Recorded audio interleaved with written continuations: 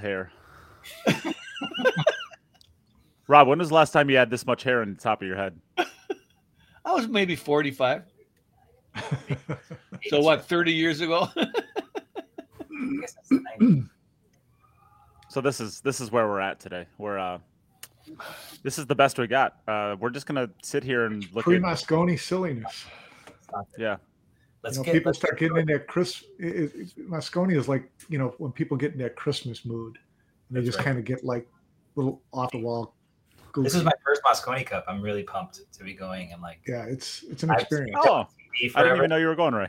Yeah. I screamed at my TV forever. You know what I mean? And like, I just useless anyways. Like, I just don't do anything for 4 days. So yeah, you might as well be there, right? I might as well be there and just not do anything while I'm there and get to like actually this for the year. That's it. So Telfer has a ticket available for 4 days, but you got to sit with the Europeans. No, I would choose violence and do that.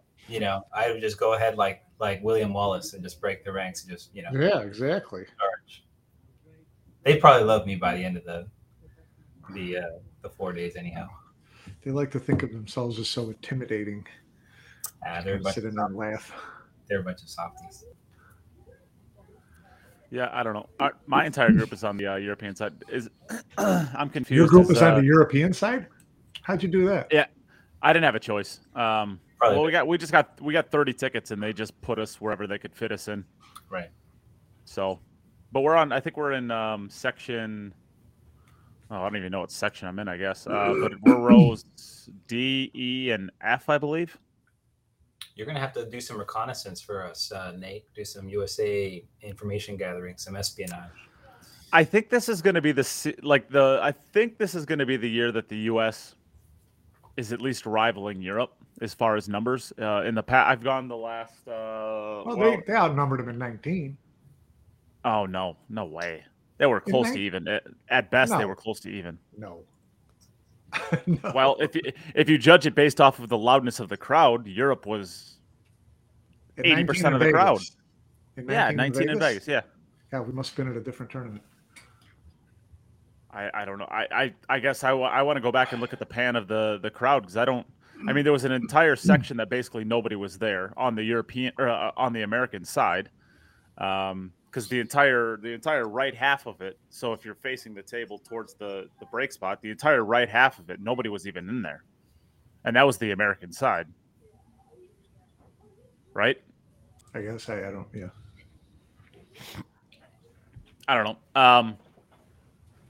Now you got me questioning that. I always, when I remember back, I remember that there was like probably 60% European. But anyways, back to it. I think this is the year that there's going to be a lot more Americans. There are a ton of people going out there. So I don't know if there's going to be a European side. I mean, there will be in a sense of like there's still going to be plenty of Europeans that are there, but I don't see them having a giant section of the crowd. Yeah, well, we'll see. Looking forward to it. Yeah, Rob, why don't you jump in your car and start driving out there now? What I really want to know is where's our dinner at, Mike? Where are we doing dinner? Herbs and Rye. Herbs and Rye, yes. Read the notes, Nate. Read the notes. You know I never learned how to read. I'm excited. We're going to have a fun dinner. Yeah, it'll be great. Well, I don't know. Should we actually talk about pool or should we just talk about the Moscone Cup and what we're going to do while we're there? We got some great stuff going on down in Puerto Rico. Yeah, I think we ought to talk about Puerto Rico a little bit. Yeah. Okay. What a great looking event for sure. Let's throw out from a fan perspective this idea. What do you like better? The rotation games or 8-ball? From a fan perspective, watching these professionals play. I love watching 8-ball. I love watching 8-ball at the highest level. I prefer rotation, but at the highest level, 8-ball to me looks really easy. It does. At the highest level, all the games are easy. Yeah, they look easy, but it's really interesting to watch them run through a rack, knowing that they're not going to get a second shot.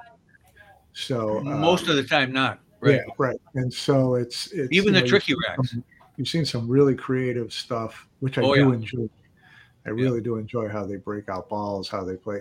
They've been. Oh yeah. And they're forced to shoot shots because they know they can't play safe. They're down to Victor made a shot near the end of his match yesterday. I can't remember who he played where he won, I think, by a couple games. But, where he had to go in off another object ball. And it was not an easy shot, but it was sink or swim. I like those situations where they're in sink or swim. Yeah. Alex and Kachi had a hill match. Well, I will say something. I have watched a lot of 8-ball patterns, and it's interesting, even with the higher level guys, when you see them pick potentially the wrong pattern, and you're like, oh, they're in a bad spot here, and then they end up kind of, then it's like a really big make or break pressure shot.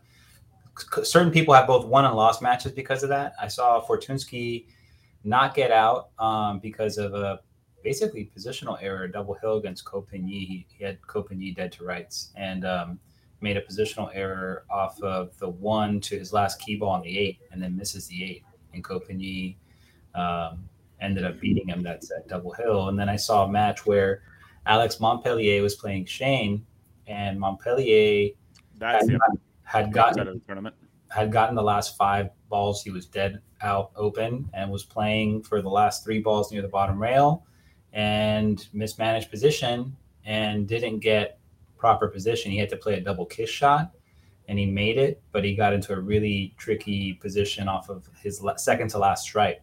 And he was in one of those sink or swim type of shots where I thought he was probably going to go and just try and chop this ball in and hope to Lord, that he got shape on his second to last, on his last stripe. But instead, he tucked Shane underneath the ball, pinched him, floated it underneath the rail, and got him squeezed, but beneath the rail, played safe. Shane kicked, hit a solid, and left him a shot. He ended up beating Shane that way. It was funny because Shane had actually taken off his glove, so he expected it to be bigger because he was down by 2 racks. So when he came back to the table, he didn't have his glove on. So you can tell he didn't expect to get back to the table. And Alex, unfortunately, let him back in, but played a kind of, I think, like a really patient shot. Most people, I think, would have taken the flyer and hoped to get shape, and maybe would have gotten shape, but you never know. But yeah, it's funny to see when guys are good and they just run the balls up. Like Mario's been breaking people into the dirt, like all tournament. He's been breaking really great despite some of the racking stuff. He's actually playing right now too. Yeah. Did they just start already? It's 5-4 Mario. And Mario missed an 8-ball that was basically kind of a hanger to go up 3-0, and then FSR got back to 3-2, and then I guess I've been kind of paying attention to getting the podcast going from there. But you said Mario's up 5-4? So they started at noon? Yeah, something like that.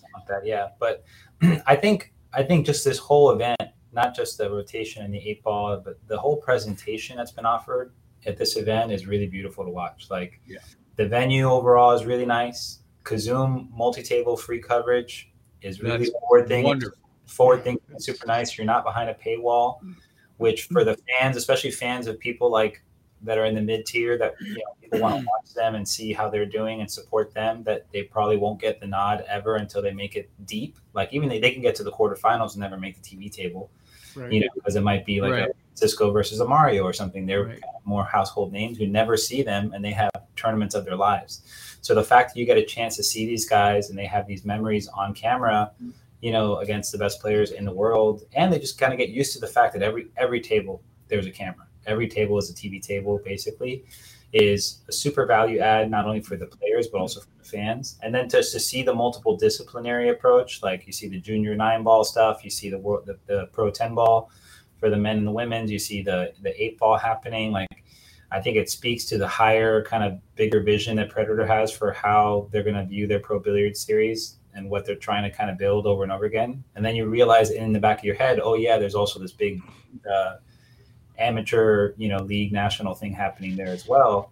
So you get people that maybe don't get access to see these guys play, get a chance to see them and support them, and they get to network with them. So I think overall, it's just a beautiful event. And from what I understand, the venue looks out of control, super nice. Like it looks so great. So the carpeting's a little crazy. I love it. I think it's you like it? Cool, unique. Yeah, it's kind of like, people like the Steinway. They're just like, oh, look at Steinway. Like this is just like whatever. It looks like you're in the Florida room of your 1994 grandma's hotel or something. Or like, it's got kind of like that like cool aesthetic. But just overall, the venue looks just wonderful. It looks really, really nice. Yeah, the event has gone. I guess it's nearly perfect. I guess going back to the 8 ball thing, I want to try to convince you, Mike, why 8 ball is a more entertaining game. You ready for this? This is my pitch. All right. This is my pitch. You've watched obviously a little bit of it, right? Okay. So what is the most boring part about rotation and the big complaint that they're really trying to fix? It's the break, right? I mean, the break is boring if you put the 9 on the spot and you hit it, or the 1 on the spot, and you're basically just hitting it nice and soft, and you're controlling that 1 ball, blah blah blah. If you watch, the most exciting shot in 8 ball is the break. Every single player is hitting it 25 miles an hour, just trying to smash the rack. Cue balls flying all over the place. It's exciting. So the most boring part of rotation is the most exciting part about 8 ball. And then you get to have all of the complex patterns. And of course it looks like it's easy, but their cue balls flying all over the place to play their patterns. And I think it's, I get it. I understand it. And I do love 8 ball at this level. You're talking about comparing it to the rotation games. I still prefer those as a television watching fan. To watching 8 ball. I think one of the things that's kind of good is that the break's kind of been neutralized a little bit as far as both the 10 ball and the 8 ball go. It's not as important because, the referees are basically slugging everybody to death, whole tournament. Super inconsistent racks. Some guys get frustrated, but they keep, lining up from the middle of the table like they got a perfect template rack, and they keep breaking, and then they keep getting frustrated when they don't get a ball, or, maybe happen to get lucky. You see a lot of close matches, a lot of parity, because now you got to outplay your opponent from that position. So, the fact that the break is not such a devastating weapon, although we did see Ko in one match, I guess, had a referee that was racking great for him. He ran 6 and out, and I think Fedor did too, right? Fedor had 6. Yeah, Fedor ran the whole 7 from the first, from the first inning. So it was a 1-inning match, which is pretty strong. But he was breaking from the rail, which I think is the same way a lot of the pros break in a 10 ball. It's probably how you're supposed to break from the 8 ball, considering how they're Yeah, I saw him breaking second ball too. Yeah, second ball is also a good break, I think. I mean, it's like the standard break that everybody knows at 8 ball. So the fact that people are just like, oh, there's this break that we can use that might be effective. Like, maybe play 8 ball. That's the break when especially if you're in a league situation where you're dealing with a loose rack all the time. You want to get into the guts and try and spread them out and give yourself a chance to make something. So, I think it's the fact that the break is neutralized for me, I think makes it more compelling, because now there is a little bit more parity, a little bit more. Oh, absolutely. Yeah. The break is that big deal for sure. Did you guys have heard what happened to Alex's leg, or he was limping around? He withdrew from the tournament in the middle of Shah's match. Yeah. So he apparently strained his calf muscle pretty bad. And he was able to kind of get through it the later rounds yesterday because it wasn't a shot clock, and so he was able to manage with Tyler. And thank God it wasn't a shot clock. He'd have never made it with a shot clock. It moved slowly. So then when he got on the TV table today, he was down 2-1 and missed a position on an 8 ball. You could tell he just kind of flinched because he was in pain, and then missed 2 more open balls that he never misses. And the second time he missed an open ball, he was down 5-1, I think.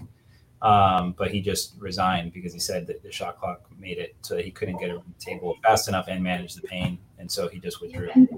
Yeah, he's having trouble limping around the table every shot. Yeah, you can tell he was suffering. Yeah, and he's not going to put himself out there just to be a lame duck. You know what I mean? He wants to try and play, and if he can't compete, then he's just going to, not. Boy, I was sure impressed. I'm thinking, here's a one-pocket champion player, right? Somewhere in action right now. Oh, I have no idea. Yeah, I was gonna say, like, I don't know. That part of it, I don't. Well, no, I could see. I mean, if he as long as he doesn't have a shot clock.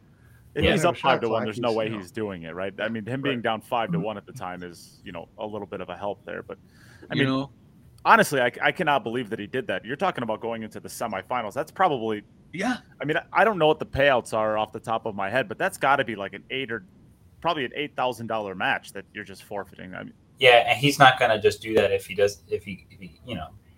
Yeah, well, he's going to have to make some money there, So it's like, it obviously had to be enough that he just felt like he couldn't, in good faith, put up his best game and do that to himself. Or put up any game. I would have to say any game because I mean you're playing against. I think that Jason Shaw's the Go He ahead. had one shot where he had to jump. He missed position on the 8 and he had to elevate and jump. And you could just tell he was like, just wanted to get off the shot because it hurt to be up on his calf. Yeah. You know, Jason looked kind of shook, honestly, when that happened. He was just he was like in disbelief, you know, because nobody wants to be that way. You know, he's focused on trying to play hard and he's dealing with nerves and trying to get comfortable. And you can tell he's kind of like trying to start to get into form. And then Alex is just like, I can't play like this. But yeah, especially you could tell on shots where he had to stretch, where he had to lean out over the table. And he's a small guy, so it's like, right. Yeah. He stretches out on every shot. Right. Yeah, I was kind of impressed. Just the fact that when was the last time 3 Canadian players made the final 32? I mean, there ain't that many Canadian players out there playing, but here we go, Jason Klatt and Alex Klatt and Mora. Yeah, John and Alex, all 3 of them Klatt in that final group. Klatt looks really good for the majority of the. He must have started hitting the balls around a little bit lately too to get there, because he was, 25 years ago, he was a great player. He was at the top of his game. Yeah, he would. I guess for a while, honestly, he was traveling around a lot with Appleton, and he was at the point where he was like, man, you would say we're like a, maybe not Victor Zielinski, but like getting deep into big tournaments quite a bit and a threat to beat anybody. Like, maybe the guys just. Well, he always has been that, yes. Yeah. But playing really good. Good. Good. That was really cool to see. I like that. The camaraderie of the Canadians there. And the Polish guys. And then a couple of Polacks. Oh, my God. Excuse the expression. Polish people, players playing each other. That was exciting. Yeah. And Hill too, they went, correct? Yeah. Shedrick and Zielinski went double hill. Yeah. Yeah, that was impressive. Yeah. Makes me sad. Yeah, yes, you wanted both of them to win. Well, I mean, I wanted them both to win, but I mean, if Wojtek Szewczyk's my favorite player, like in the world, so right. Yeah. Sad. Well, I mean, quarterfinalist, World 8-ball, reigning World 10-ball champion. I have his jersey. Yeah, how close he came to having 2 world championships in the same year is pretty. Oh, that would have been pretty scary stuff. Super strong. Really nice. Yeah. Very understated too. Yeah. Yes. I think that both of them texted each other on what shirt to wear for the. Did they? I think they only have one shirt. Yeah, exactly. They have 2.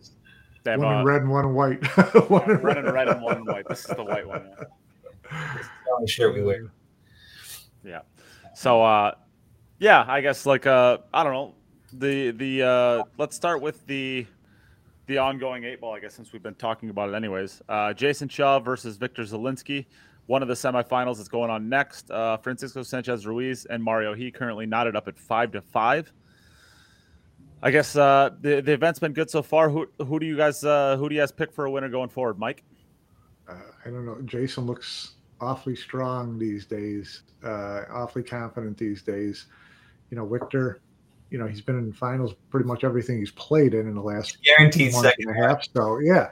So but to be guaranteed second, it means he's going to have to beat Jason in the semis. So it's going to be a good match. But I think of the 2 semifinals, I like Jason the way he's playing right now. I mean, he's coming off of the international. He seems like he's really hitting a gear and a stride, and the confidence level's really high. So.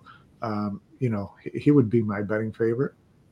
I mean, this is his game. I mean, I think Jason is, for whatever you want to say about the rest of his games, I mean, he is an English 8-ball player at heart. I mean, this is what he started playing. And I think that this is by far, I shouldn't say it's by far his best game, but I think 8-ball is absolutely his best game. I think if there's a player who can beat him, it's Victor Zielinski. But I think I think Jason Shaw wins this tournament, not comfortably, but probably about as close as you can get to that. But the winner of Jason and Victor is really, I think, is who's going to win the event. But I got to pick Jason. Rob? Yeah, this the last year, the way he's played, he's got just nerves of steel. He just really, really enjoys what he's doing. You can see that. He doesn't play with a big smile on his face or anything, but he's loving every minute of this competition. And he's loving every minute of it because of the way he's playing also. He's not struggling with any particular part of his game. It's all together. the attitude, the mental part of the game, everything is right on spot with him right now. And yeah, that's who I picked. He's just on a roll, on a major roll. All right, Ray, be the one person that doesn't pick Jason. No, I think the Mario E and Ruiz match is basically a pick 'em. I think Mario's probably breaking a hair better for the duration of the tournament, and he's playing really nice. But Francisco is just getting deep in everything and having one of those years. So this match is going to go 10-9, 10-8 probably. It's 6-5 right now. They just took a break. But I think I agree. I think the winner of the Jason and Victor match is going to probably win the tournament. And I think the final will be another like 10-8 kind of match. If they go to 10, maybe they go a little longer race. I'm not sure. What do they go to? Seems like it would be 13, I would think. 13 maybe? 13 maybe, yeah, probably 13. So it might be 13-10, 13-11, something like that. But I just think it's really interesting. You know, Victor. Nope, it's race to 10 the whole way through. Great race to 10. So it'll be like another really close final. I don't really expect somebody to super run away with it because I haven't seen anybody really string together big breaks, and everybody seems like they're hell bent on breaking from the middle. So they're going to die on their swords. That's fine. But I mean, Jason has this robust straight pool background. Victor just had a deep run in the American straight pool. I think those skills in that game are really conducive to 8-ball. And it makes sense that those guys are deep right now, that they're in the semifinals and they have a chance to make the final. So, you know, I kind of want Jason to win just because I feel like he's gone through a bunch and he's poised right now to add a world title to his resume to kind of really cement him. He's always been like one. This would be his first world title, correct? Yeah, he does not have one. Or, although he won the world black ball, right? At one point. Yeah, I think so. Maybe. And I think that was a WPA sanctioned event. So, I think so. Yeah. As far as American pool goes, this will be his first world title. I think maybe for all four guys here, they're all fighting for their first world title. Right. But I think he maybe has a slight edge over Victor, but I wouldn't be surprised, you know, because Victor's just had this, you know, match with Jason in the finals of the international. And, you know, the Polish guys are playing tremendous pool. I think Victor is probably playing the best pool of all of the Polish players consistently now. Wojtek is there, but I think Victor's, I mean, he just played, you know, I think Victor has just got a little bit of an edge right now. So I think that's kind of a pick 'em also, but it's hard. You know, I think maybe 55-45 for Jason, but I mean, it's really, really a slight advantage, situational at best. I wouldn't be surprised if Victor wins that match and wins the tournament, but I think whoever wins that semifinal probably takes it down. I agree. I think it's probably 55-45. I think that's about right, but I think from there it's probably 65-35 for whoever comes out of the other side. Yeah, and I just kind of like, from what I've seen from Francisco and Mario, and from what I've seen from Jason and Victor, I think they get through the 8-ball patterns a little better, and they recover better. And I think that's probably just a little bit more familiarity with straight pool and having gone deep in a big straight pool, and then Jason having just set the world, you know, all-time record. So I kind of give them a little bit of the nod, and yeah, it's going to be interesting. A lot of similarities between straight pool and 8-ball. And you know, when I was watching Alex play, I was thinking about his one pocket prowess and how that aids him in choosing his patterns in 8-ball. Sure. And I think and shot making too, because he's very precise. I was just really impressed with the way he played against Tyler. Yeah, his stack management is great, and like, you know, knowing how to get in and around the clusters and how to develop balls, all that stuff is, you know, just part and parcel for one pocket. I was impressed with his play for sure. Do you think if the Mosconi was North America against Europe instead of U.S. against Europe, I hate. Do you think Johnny and Alex would be on the team? I hate this discussion. It's never going to do that. I don't think you need to do that. I think it's just like one of those things. It's just an excuse people have. I mean, we beat Europe into the dirt for a decade. No, I'm not talking about the competition necessarily. I'm talking about the Canadian players being able to. I think they're great players. I have a lot of respect for Alex. Would they be on the team? John would be. I don't know about Alex, but John would be. If they were American today, they would be on the team probably. Yeah, but that's a different. I mean, that was my point. I mean, there are South American players that play amazing that would be on the team today if they were allowed to be. But it's USA versus Europe. I think the conversation is just a lazy, and it's just I hate this discussion online. It's just go practice, get better. Like it's just whatever. I have to agree. I just hate this discussion, and I really hate the excuse US gives. It's a country versus a continent. Well, stop it. The total. I think the overall right now is Europe is 26, US is 25, and there's been one tie. Yeah. So I always include the one tie. The one tie is a US win. Period. We're 4 or 5 years behind the curve. You retain the cup. That's what they had it at that point. To me, that's a win. We are 4 or 5 years behind the curve, so we're going to take the worst of it. Let's say 3 out of the next 5 years. That's fine. But Team USA is ramping up. There's people coming back out to play. There's people that are training hard and all this other stuff. And this is a very specialty format. This is not like, long race 9-ball with, the Fargos don't really matter. It's situational play. And can you work together as a team? And I mean, Johan proved that Team USA can win, so it's not 2 out like of 3 years. Come on, like stop it. Just get better. Be accountable to your teammates and hold the players to account more, and just create a structure. And the guys are putting in the work. These are talented players. The USA has a lot of talented players, a lot of talented juniors that are coming up too. So this conversation that, we can't win, woe is me, it's just people are like entitled to want to win. Like, no, Team Europe and their players have put in a lot of effort and work, and so they're gonna cash in on that for a while. Oh yeah, we could win. We could win easily. Not easily, but we could win. Yeah. I mean, we're in great We're in the position conversation every year to go deep. Yeah, the break rules are changing again. Like the last 3 years, we've had such an incredible amount of stuff happen. Like we've had players weren't available last minute. We had a coach had to jump in and play last minute without any practice at all. It's to save the show. Stuff that's not really fair to Team USA. We've had it on the European soil 2 years in a row. So it's like we've done a lot of accommodating for a lot of variables, and we haven't just had our feet set. So I think Team USA this year will at least not have any of those shenanigans happen. They'll have a fair shot, and then they can, process however the Mosconi Cup goes and use it to develop and get better. That's it. Yep. But, well, so they're at break. We'll kind of, as we're going through and to answer your question, Tom, in the chat, I posted the link there for the event, but don't go there until we're done. Hang out with us for a while. You have two windows. You can just split your browser. Yeah, that's true. Like the rest of us are doing right now. Right. So let's. If I knew how to do it, I would do it right now. But let's chat briefly with the juniors, and then we'll move on to the Modelo Puerto Rico Open or whatever the beer was. I'm getting that wrong. Modelo. Modelo's Mexican. Yeah. I'll give a shout out to Bethany Tate and to Savannah Easton. I think they've got 5th. Bethany got 3rd, and Savannah made it to 5th. I think 5th place. 5th or 8th. Yeah. Well, that's awesome. Yeah, they did really well.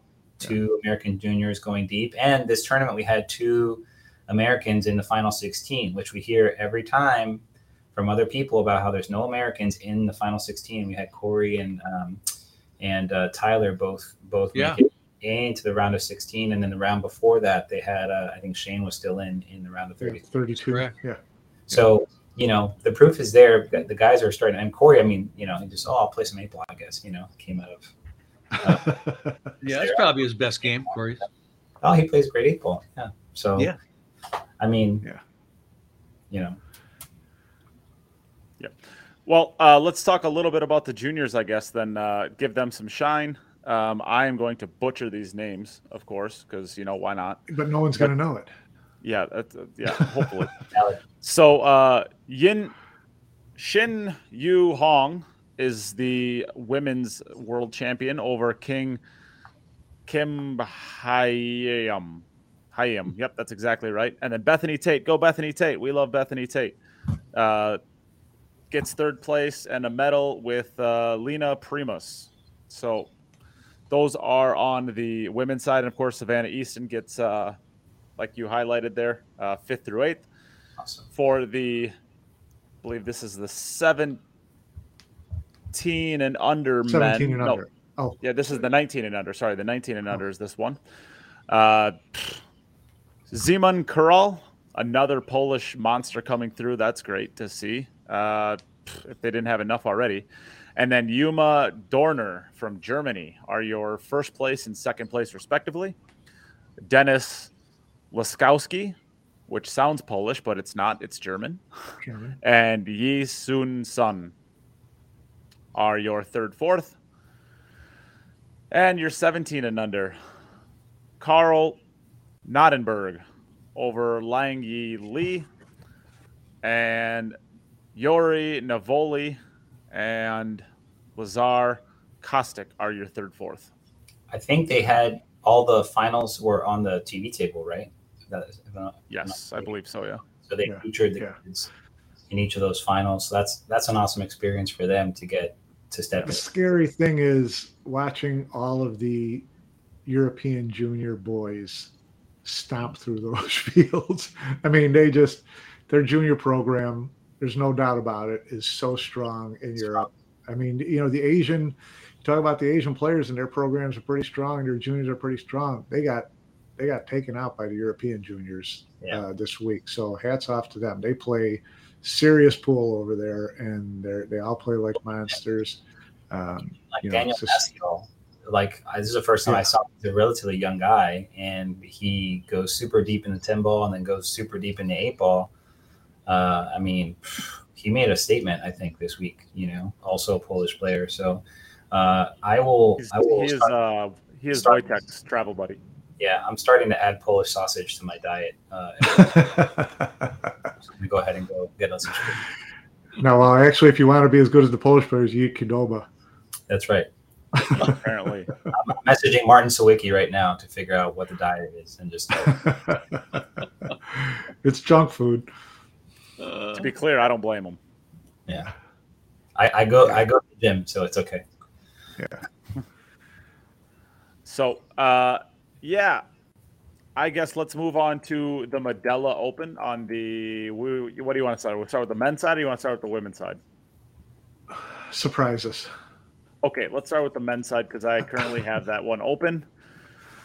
Carlo Beato versus Daniel Marcol, I think is how it's pronounced. It's Wojtek's. How is that pronounced? What'd you say, Raymond? Is it Maciel or is it pronounced? Yeah, it could be. I'm not totally sure, I guess. And no matter how we're pronouncing it the American way.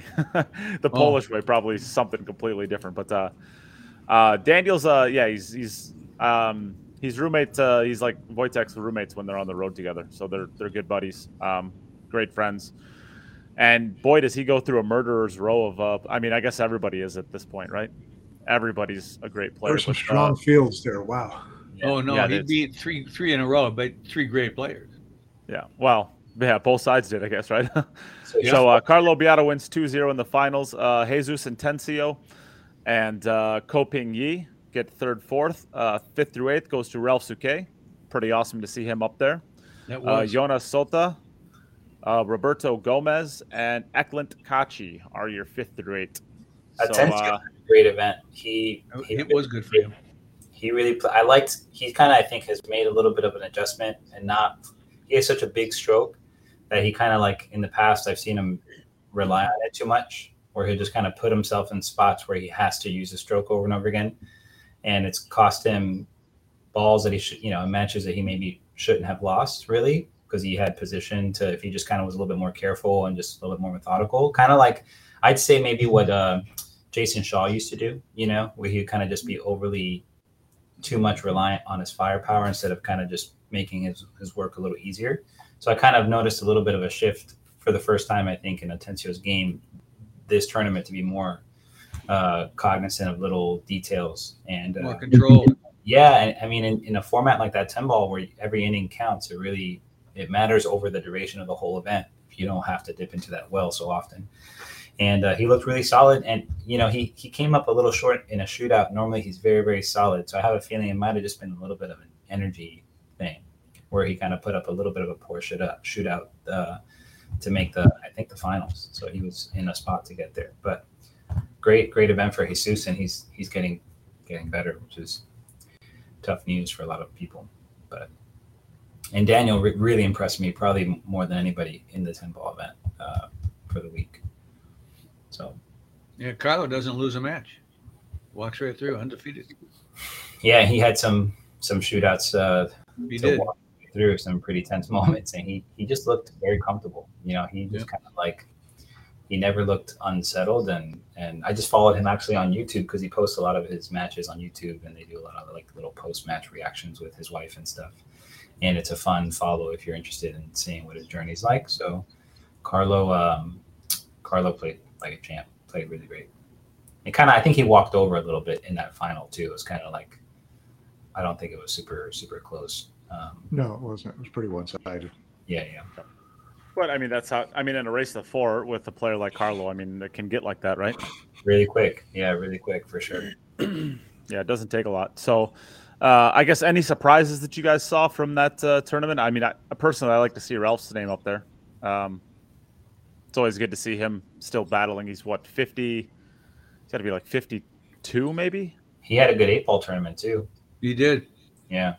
Yeah, 8-ball is his game. I would have thought. I was expecting to see him further in. Crazy. Yeah, Darren too, for that matter. Darren played good in both events. Yeah, Darren, he looked really strong early on. Yeah. Darren had a good event as well. And Suke, doesn't he have like a 24 or 28 rack high run playing 8-ball? Oh, It's really dumb. It's like a dumb number. It's like a Yeah. that's super.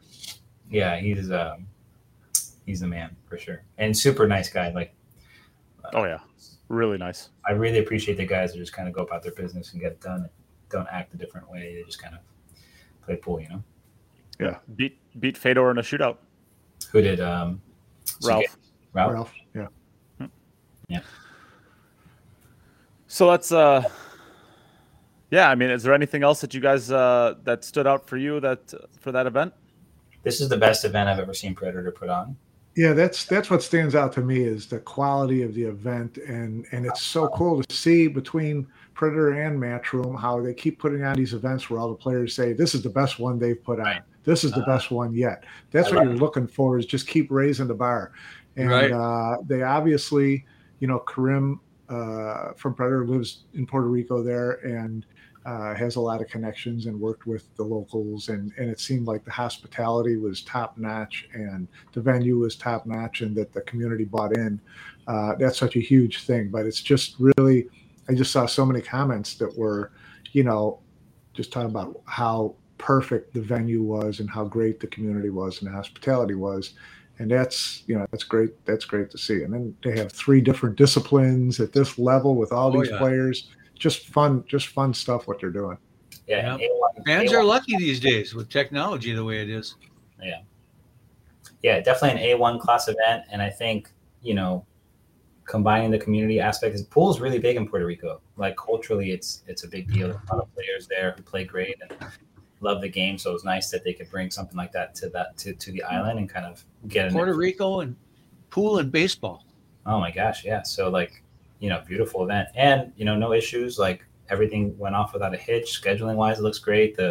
It's nice to see the contrast in the approaches and seeing the value in both. You know what I mean? Matchroom obviously has a lot of value that they add with their events, and like it's a lot of prestige, a lot of, you know, history and stuff that's there. And Predator is kind of slowly building this really wide tent to be very inclusive and just high quality stuff, and really serving the needs of the fans and trying to get as much viewership and stuff. So their approach is a little bit different, but I, you know, super appreciate being able to just watch and sweat and like, you know, enjoy. You know, it's really great. It's a really great presentation. So it makes me not want to miss this event next year for sure. Yeah, for sure. Yeah, it makes me sad about there. Bummer. Right. Yeah, Bummer. you like the islands? So let's head over to the ladies' side then. Wei Su Chen, I believe this is her second win in a row, right? She won Michigan. Yeah, Wei. Yeah. And they didn't have the women's did not have a category in Ohio. Wei didn't win in Michigan. Kelly did. Kelly beat Wei in the final. Oh, this was Wei's first win. That's right. You know, she's been right there, second place. Yeah, two or three times, and so I was pulling for her at the end for that reason. She's a Correct. Kelly beat she's her in a shootout, right? yeah. Yes, it was a shootout. Yes, yeah. But yeah, she's a terrific player and has a lot of personality, and she's so bubbly. So it was, she's so nice. So it was fun to see her win. Although Cheska, keep waiting for her to be in the final and winning tournaments left and right too. She's always been so talented. I'm just always surprised that we haven't seen her at the top more often. Yeah, I watched her match with Yasmin, and she really, she's so fearless at the table. It's incredible to watch her run out her racks. Yeah. She plays like a typical Filipino. Yeah, she plays like a man, she plays like really. She plays good. She's playing like she's playing a video game on like the easiest difficulty. Super impressive, super intimidating when she gets going, and like big stroke, and you see so many players be very reserved and technical and nice. She's just like she fires talent. Yeah. I love watching her play. Yeah, entertaining to watch for sure. So, I guess Chiyu Cho gets and Yasmin Ocean get third, fourth. Silviana Liu, Margaret Fufalova, Margaret. Pia Filler and Kristina Zlateva all get 5th through 8th. Mm-hmm. Again, just an amazing event. It's nice to see that the best women players in the world are back and playing. So we're not just seeing the Kelly Fisher onslaught. Yeah, we're not just seeing the Kelly Fisher show. We're seeing, Wei Su Chen back. We're getting, obviously, Pia Filler's been there the whole time, but we're getting back Kristina Tkach. We're getting back Margaret Fefalova. Yeah, all of the Taiwanese ladies. It's nice to see the Filipinos now. Yeah, we knew it was going to bunch up a lot when the Asian, players got back into the mix. Still hoping to see Semi Chen one of these years. Yeah. But any of the it's made everything a lot more competitive, and been fun to watch. Yeah. So that brings to a close, I guess, all of the Puerto Rico events. Mario, he is now up 7-6. He just that's about to change. he just missed the ball pretty bad. Yeah. He messed up, and I do have 4 monitors surrounding me. Oh, I'm trying. More monitors. Well, I can't keep track of. I'm trying to keep it semi-professional so that I can try to host a show. You're watching soaps. You're watching soaps. Come on. Watching Days of Our Lives, stuff like that. General Hospital. You got to be like Tank and Dozer from The Matrix. The operators just got surrounded by a wall of monitors. I might have to do that. Yeah. So I guess that's really all we have to talk about for Puerto Rico. Do we want to discuss a little bit of the Mosconi Cup? Sure. I want to give. Sure. Just kind of. I want to give a little promo here. First, go ahead. The women's professional tour is going to be up here in Wisconsin. Coming to Wisconsin. Coming up, yeah. December 7th, I think it starts. 7th, and goes through like the 12th. It's over in Rothschild, Wisconsin. That's Wausau area. At a mall over there. Nice little venue. It hasn't been promoted big time. There's a few things on Facebook now, and I've seen a couple. But this is a pretty big deal. I like to get folks from central Wisconsin showing up and watching this, because all the best women players are going to be there in this. And it's a small venue. It's a nice venue. Yeah, great. I super love when the women's events are paired with the men's events. I love the camaraderie and the different stuff you see on social with them engaging, and more people seeing the women play along personalities. Yeah, I think it's really good for women's pool, and I think Predator's done a really good job of that in a few events I've been to. It's nice. It's really good for men's pool too. It's great. It's just good for pool when they're both together. For fans to go there and see the men and the women both playing, both competitive. Yeah, this is just the ladies interacting. It's just kind of it's a really great thing. I enjoy watching that. For sure. Yeah. So I guess we can move on from there. Let's go into the Mosconi Cup. We are officially 1 week and 1 day away. And actually, in about a week from now, we're going to be getting ready to have some herbs and rye. You excited for that, Mike? The press conference is in a week. We got to blow that up. We got to cares blow about that up. When are you getting out there, Mike? Tuesday at noon. Tuesday at noon. When's the press conference? 3. I sent an email. I gotta get me a press pass. I haven't got my press pass yet. How do I get a press pass? I'm thinking about taking a camera and just recording stuff and documenting it for posterity. Well, I will say you're a representative of the Queue It Up podcast. How's that? Yeah, can you work on that? Can you get me one? Front row seat. Yeah, I just want to be able to, because I'm working on just my own content and stuff that I want to do, and I think it'd be a cool time just to document, just have a camera inside the arena and be able to shoot some slow-mo of the fans and different stuff. It'd be fun. So, yeah. Nate, I'll send you a letter with my references, and I'll send a picture of my Emmy Award, so you let me know. Sure, got it. Thank you. And I will send you back a response to send it to my secretary. They'll handle it and take care of it. And just create that little email chain, and then it'll. Do you have a Queue It Up jersey or anything, Raymond? No, but you do, and you are looking sharp today, sir. I like the color on you. It's nice. Looks better off. I don't want to. It highlights your eyes. I've done that already with a certain commercial, so I'm not going to do that again. Keep it clean, guys. All right, so we're going in. We've already discussed, obviously, the all 5 players on both sides, what we thought about it, all that good stuff. Let's go into the mind of Jeremy Jones. If you are Jeremy Jones, how are you setting up your lineup for day 1 to give you the best chance of winning? Mike, what's your thoughts on it? They're at home. Day 1, everybody's a little jittery, a little bit, trying to get their feel for the arena and the table, things like that.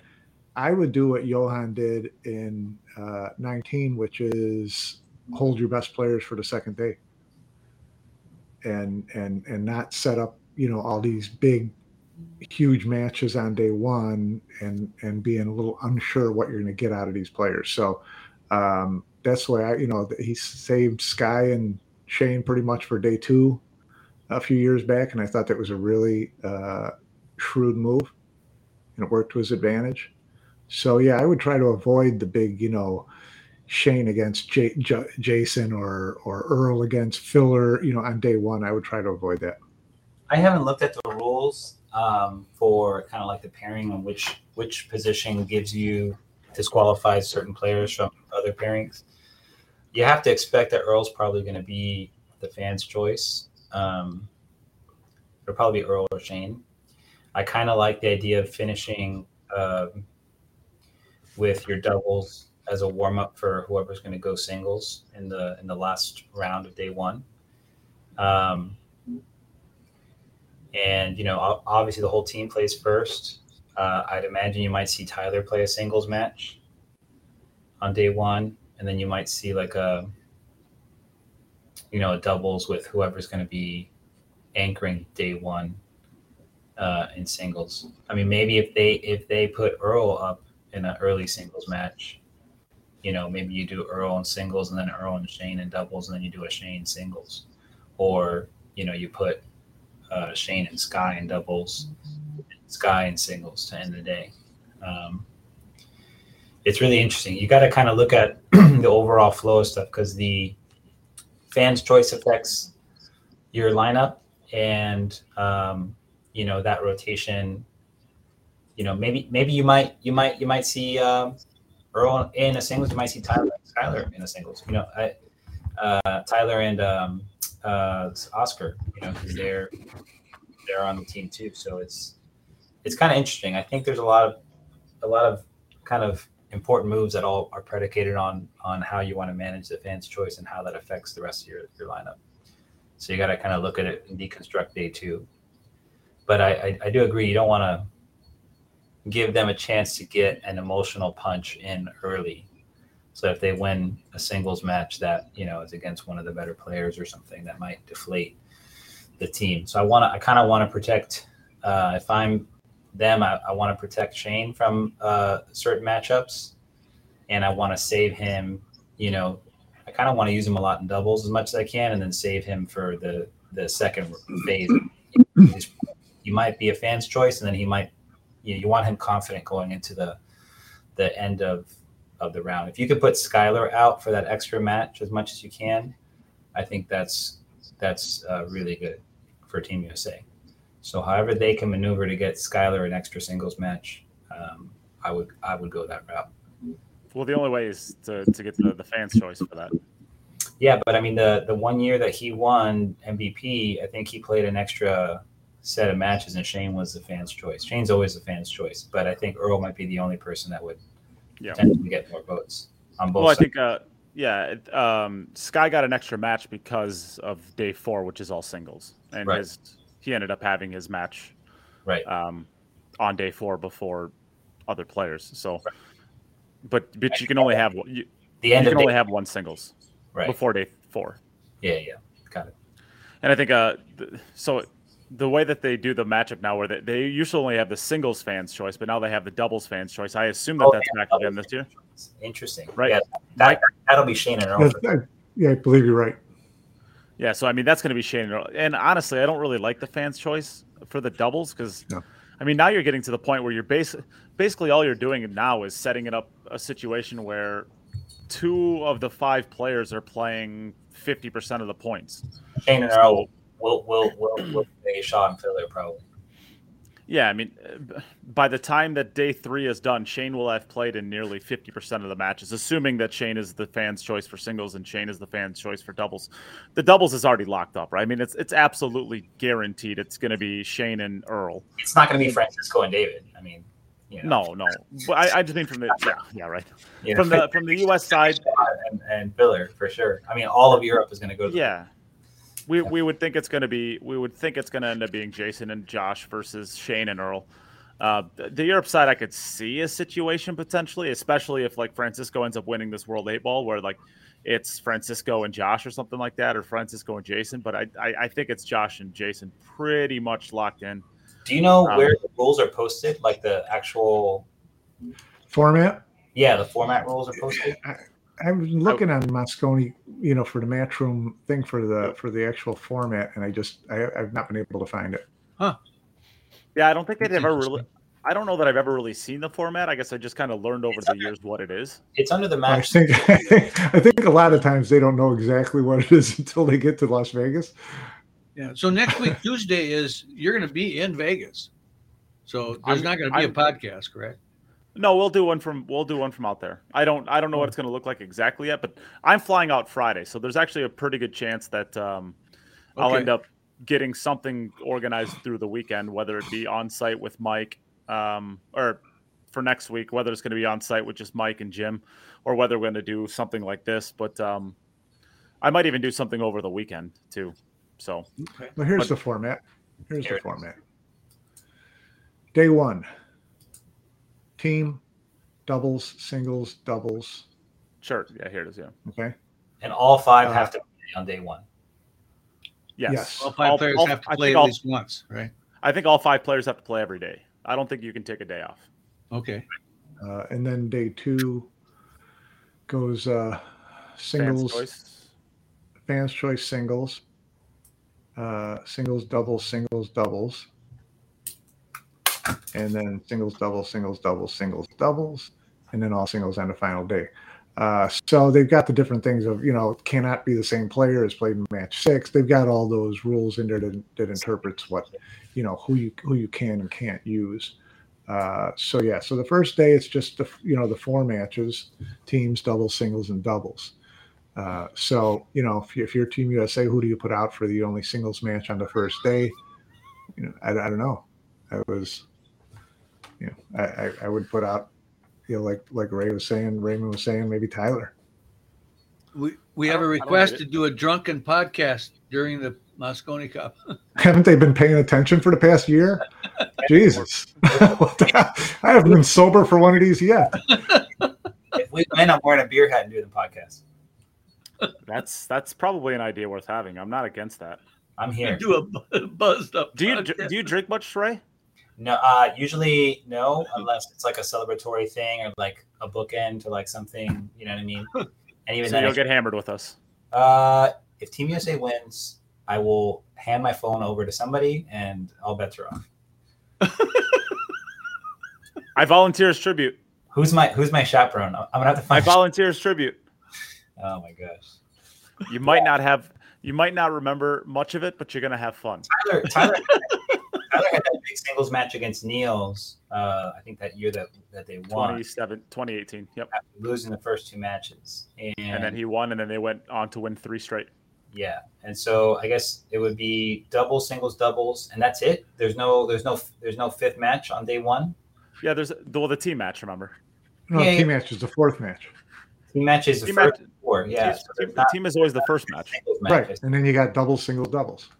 Got it. There's So just 4 matches on day 1. I see. Yeah. 4? Yeah. 4 matches. According Day to this. Yeah. So they're gonna do fans' choice singles to begin day 2. I will guarantee you. That I would will. be followed by second singles. I will guarantee you they did that so that they can guarantee that day 3 isn't cut super short. Yeah, I mean, That was never the case in the past. no, we always had a fifth singles match. Yeah, but no, they didn't, because on the second day they got 6 matches, so you're back to 10 after 2 days. Yeah, I guess because of the scheduling Okay. choices. Yeah. 2, 4, 6, 2, 4, 6. Yeah, Does the yeah, but I mean, there's also 6 on day 3. does the fans' choice singles? So it kind of really defeats your argument. Fans' Well, choice. no, I mean, it backloads the matches so that like you can't have, if it was 5, 6, 5, then you have more matches on the front than you do on the back. Yeah, I thought you were trying to make sure to get to a day 4. Well, they're going to get to a day 4 no matter what, always, because they'll cut it short on day 3, even if they only have to play 1 single match. They'll do that. They've done that in the past, right? Yeah. So no matter what, it's going to a day 4. Just how many matches are going to be on a day 3? If you have less matches on day 1, that guarantees more matches for day 3. Right. I think we might see. On day 2, fans' choice for singles. Let's just say it's Shane. Then they might. Can you double up on singles in match 6? Like if you have a fans' choice singles, can that next player go up and play singles again? Yes, Shane did it last Correct. year. Yeah. So Correct. we might see that, though. We might see, if that's the case, if Shane gets fans' choice and then it goes to singles, you might leave Shane out there for singles, and then doubles, you'll probably see Skylar and Earl go out because it can't be the same person that was in match 6. But if Skylar goes out second, then maybe you see Shane come back out and play, doubles with Earl or something like that, or Shane and Sky. Who are you guys going to vote for the fans pick? For the singles. I'm going to vote for Alex Lately to get in the box since we had to have Jeremy play last year, so I think it's only fair. And then, no, Oh, I get it. I kind of like. I kind of want to see Earl, to be honest. Ooh. Who doesn't? I want to see him go up there and barbecue Filler. I really would love that. Well, that would be something. I love to see him just go up there and chop him down. But if that happens, the whole roof is going off the place. I promise you. The rough. The whole roof is going off. I'm preliminary doing fireworks. I'm just gonna be sitting there, just like Earl can blow it up or take it down. I'm just saying, man. I hope We're looking for blow it up. He's running 28 miles right now. I promise. Is he every day? I promise you. No, he's currently on his 397,000th push-up. Yeah, wow. I bet he is. He's going to be ready. Oh my God. People joke around. I went to the International Open. I walk into the gym. I look in the corner. Earl's sitting there just doing his sit-ups, And then I'm like, I get on the treadmill and I'm doing my thing. And I look over like 15, 20 minutes later, Earl's still going, just like around. And then once he got done with his sit-ups, he came up and did a treadmill run with me. But he was running 6.5 miles. So I gave Earl some advice. It's more efficient to do steady state cardio on an incline for a little bit longer period of time than to run, like outright run 6.5, miles per hour. It tires you out more. So, and it's less efficient in the calorie burn because you can get your heart rate up to like 150 beats per minute, 145 beats per minute on like just an incline walk. And so you get that going. That's really what you want. So, Earl, if you're watching, I have a photo with me and Earl right there on the treadmill working out. So, nice. You players are getting smart. You guys gotta be an athlete. You gotta run. This is going to be some kind of entertainment. I'll tell you what. Oh, it is. I'm looking forward to this big time. It would be great if Joe Rogan, Ryan Harmsey saying it would be great if Joe Rogan just pulled in and made a cameo appearance. Yeah. Honestly, with all of like the I don't even know what you want to call it, the wokeness where it's like you're canceling out people for saying things and doing things in your past. I'm honestly kind of surprised that video hasn't surfaced and gone viral, and like people call for Joe to be like canceled from that. From what? From the Earl thing? Yeah. Oh well, whatever. He had one line in the back there that would. I mean, right? Yeah. People need to. He's a comedian. Comedians used to be able to say whatever they wanted, and That's right. That was the great art of comedy, that they could say the things nobody else could say, and then it gave them the opportunity to like tear down, the idols that everybody builds up as like untouchable. Like, no, that's what comedy is here for. And this has been forever. Like you're talking about like Roman empires, like court jesters. Like this is the purpose, you know what I mean, for them to kind of break levity. Although back then you might catch a spear to the throat if you. Thanks for the. I went to a live George Carlin show in the Twin Cities one time back in the day, and it was interesting. In the first 15 minutes, there was maybe 500 people in the audience, maybe a few more, and it was a small venue, and 100 in the first 10 minutes left. They paid $75 to come and see George and listen to him, but they walked out. Yeah, they got their scoop of offense, and they're like, I'm taking my medicine. No, comedy. So yeah, it'd be great. Just an update. FSR is into the final. There you go. Oh, that's my boy. I just made $50. He was down 7-5 right. and ran and won the last 5 games. Thanks, Francisco. Won the last 5.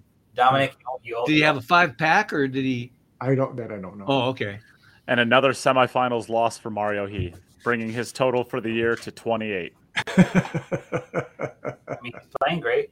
Yeah, playing great. He's playing great. Doing a good job. He's made it to every single semifinals of this entire year. Every single event. Francisco is playing great pool. It's like he's beating them down. Victor Zielinski, everybody's playing for either first or second place because he's going to be in the finals, and everybody else is playing for first, second, or fourth because that Mario He has one of the semifinal spots locked up. Yeah, right. I hate betting against. I bet on Jason against Filler, and Jason beat Filler, and so now I have Victor against Jason just because he has the guaranteed finals clause in his contract. No, Dominic picked. Well, I don't know, Raymond. You didn't know we have a sharing policy on the podcast. I don't know if you got 10%. Only in winnings. Yes, no, only in winnings. We don't share in losses. So, yeah, of course. Yeah. On your own semifinals, I'll cut you guys in for. But we only share winnings. We don't share losses. That's fine. You just buy us drinks in Vegas. Mm-hmm. All right. Well, I don't know. We don't want to do any predictions for Mosconi Cup yet. We have one more podcast before that. So one more. Book it. We'll wait. 11-8. Book it right now. I promise you. 11-8. I think we're at USA. Earl's going to cash in on at least 3 points. Earl's going to cash in on 3 points. Skyler might be MVP again. Shane's going to hold down 3 points. I'm telling you. There was a comment made here about trying to alleviate some of the stress, Shane being, the top player, and try to lessen that load on him a little bit. And that was an interesting comment. I don't know about that. I'll throw that out there. Maybe we can talk about that for a second. Yeah, I mean, I think Earl being on the team is a perfect cocktail mixture thing for Shane, because Shane balancing mixture. The limelight is not on. If you're talking Molotov cocktails, yeah. Yeah. Well, correct. It can be volatile, sure, but Earl's going to draw all the attention. You know what I mean? That's just the nature. Okay, that'll help Shane. Well, not only that, they are actively trying to transition Sky into being the leader of that team. Well, I think Sky has been the Sky is the vice captain.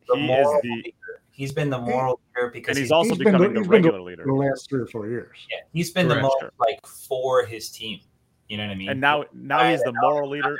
But he's willing to get guys together and and be encouraging and be positive, like that's just his nature. Even if the ship's tanking, he's there, like, you know, we're gonna ride this out together, you know, and that's what you want. Well, he's the moral leader and he's the official leader now. Yeah, No question. He's a vice captain for sure. I mean, Shane has the unspoken, like, I'm the best player clause. You know what I mean? So when he's there, he's going to garner respect just from his abilities. He's so good as a player. The biggest thing with him is managing his headspace. That's, to me, the variable. He's an X factor. As good as he's an X. He's an X factor. If his headspace is clear and positive, and you have somebody who's engaged and locked in and committed the whole way through, even when things get shaky, then you have a chance to win. You know what I mean? But if he unplugs, which I didn't like his demeanor at the table when I saw him this week at the Predator event, the 8-ball, saw a lot of negative body language, a lot of kind of deflecting back into kind of disconnected habits. And to me, at this point, it's habitual. Kind of that behavior is just habitual. So there's a great quote. I read it in this book called Atomic Habits. I think I started the year with it. And James Clear says, we don't rise to the occasion, but we fall to the level of our standards. And the standards that we build for ourselves in every action, you know what I mean? So if we see somebody performing really well in a high pressure moments, because their standards have set themselves up to that's where they're going to perform when things get shaky. But now you have to think about technical standards in play when you feel comfortable, and technical and mental standards as well. And the Mosconi kind of provides an avenue where Shane doesn't really like. You know, he doesn't like the not being able to, you know, break and run people to death. You know, he likes the long format winner break thing, and he doesn't like alternate break, and he doesn't like short races. So these are all things that, you know, are against him. You know, things he obviously would prefer not to do. But it's an event, so he's in this position, so he's got to go out there. But he's gotten tagged a lot, and he's unfortunately been in a transitional phase as far as like the context of the rest of the team goes, and hasn't had, you know, a super strong team behind him.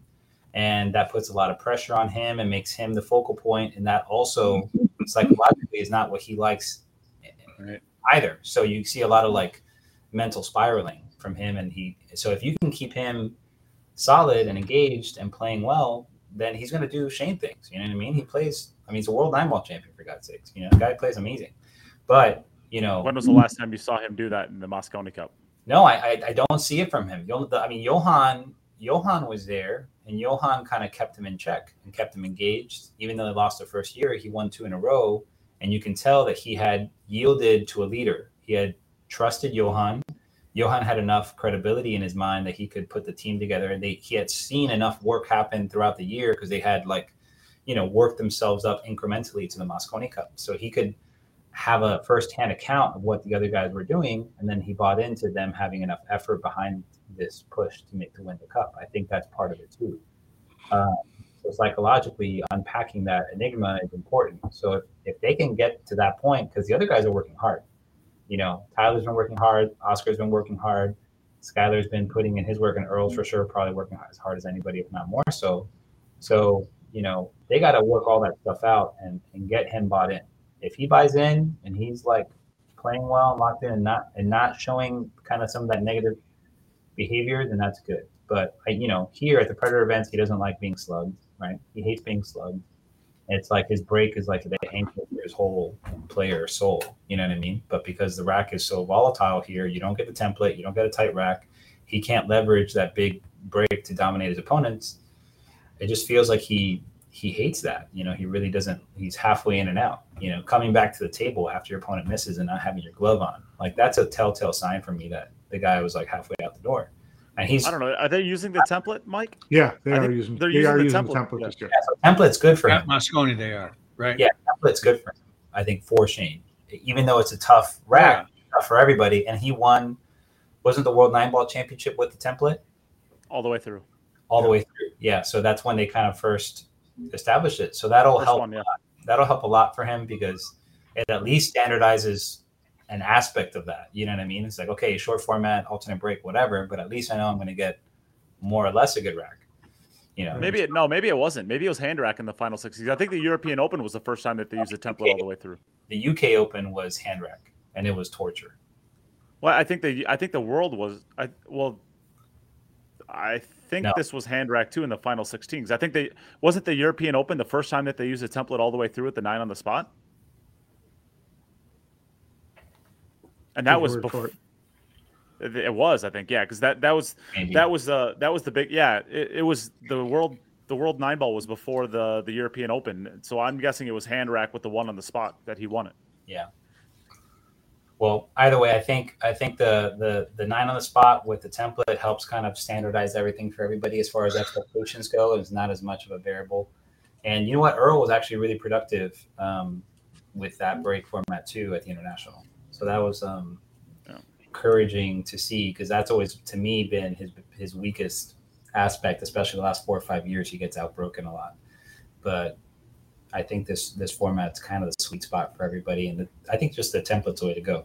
You make the break as hard as you can, but as standardized as you can, and you just move on. You know, Yep. No 3-point rule too. I think that's kind of a gaffy, goofy rule, but Yeah, I agree with that. so yeah, I'm pumped up. I think I'm interested to see what the guys do. You know, the actual team. Yeah, so am I.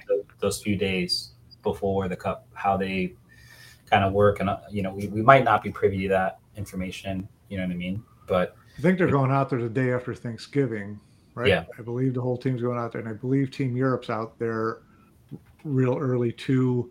I think they might even be staying in a house in Southern California or something. The European team, I know they're going someplace secluded.